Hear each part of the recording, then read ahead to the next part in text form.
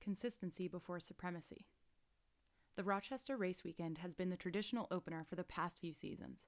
This year, a few of us had a UCI race under our belts already, but that doesn't change the nerves as we gear up for the first C1, getting to grit our teeth against some stiffer competition before we head into the World Cups.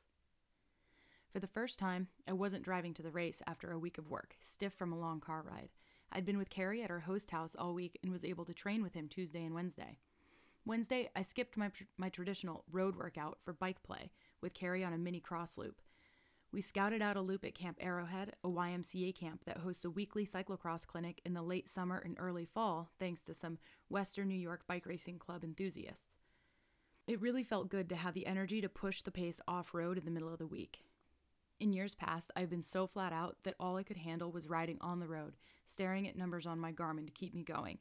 But having Carrie as a carrot to chase through the grass and woods made for a fun and intense workout. And for the record, he's definitively faster than me. I used to pretend that I could totally keep up, but I can't. The following day, he was co-coaching the weekly clinic, and I got to join him as an assistant in his group, and he surely needed it.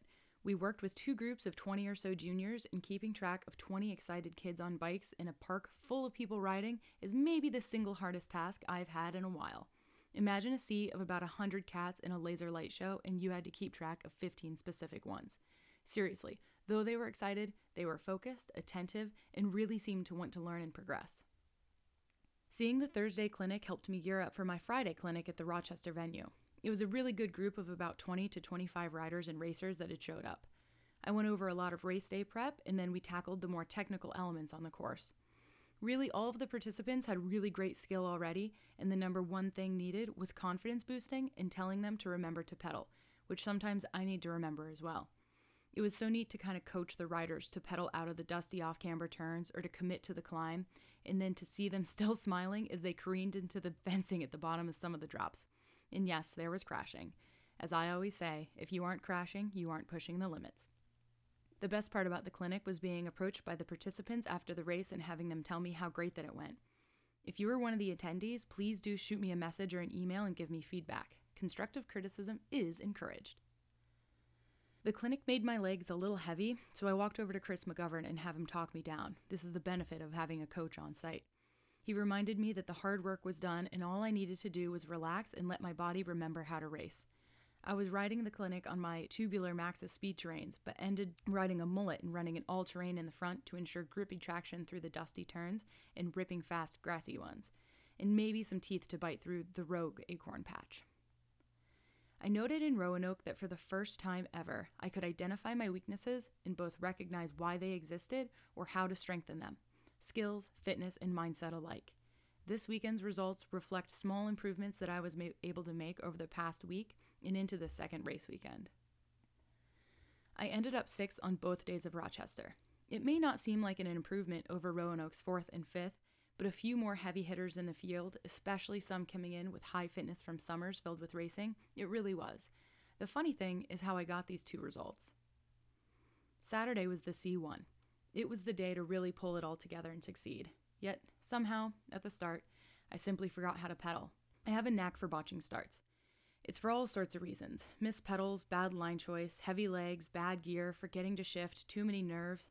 But once again, I was deep in the teens or even out of the top 20 in the first few turns. I got my head in the game and focused on passing when I could, but the gaps were forming through the technical sections. By the end of the first lap, I was dangling in the top 10, but somewhere out of the top 5.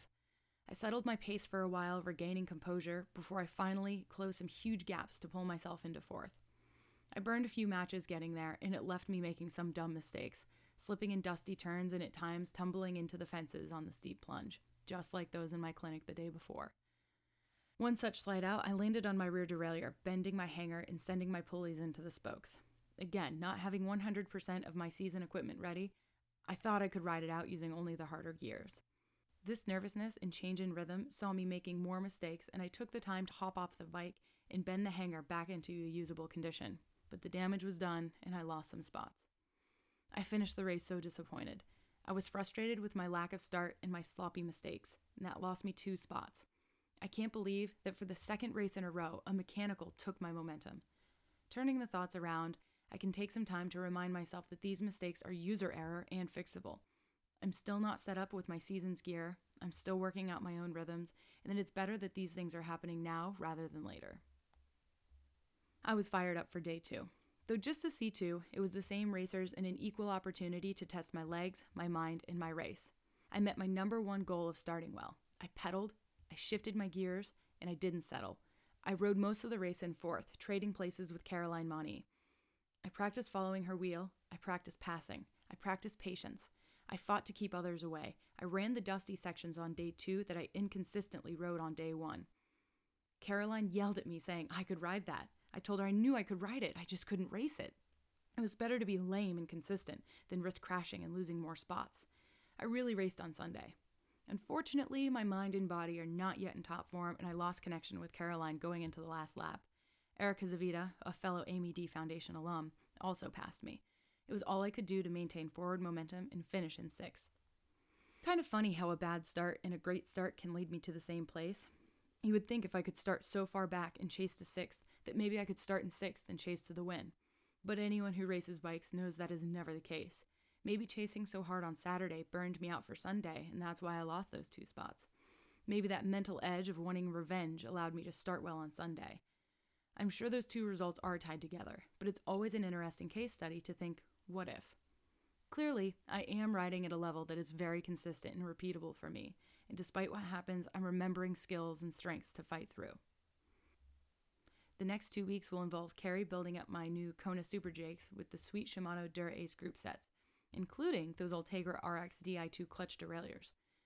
I will be pushing the limits of my endurance and skills and then hitting the recovery hard, leading into the World Cups. Remember, the Trek UCI World Cup pays women equally, and that's so huge. For this Kona woman, it would mean so much to be on top form and performing at my very best in order to respect everything about the cycling community and their support of me and everyone else out there chasing their dreams, working hard, and pushing limits.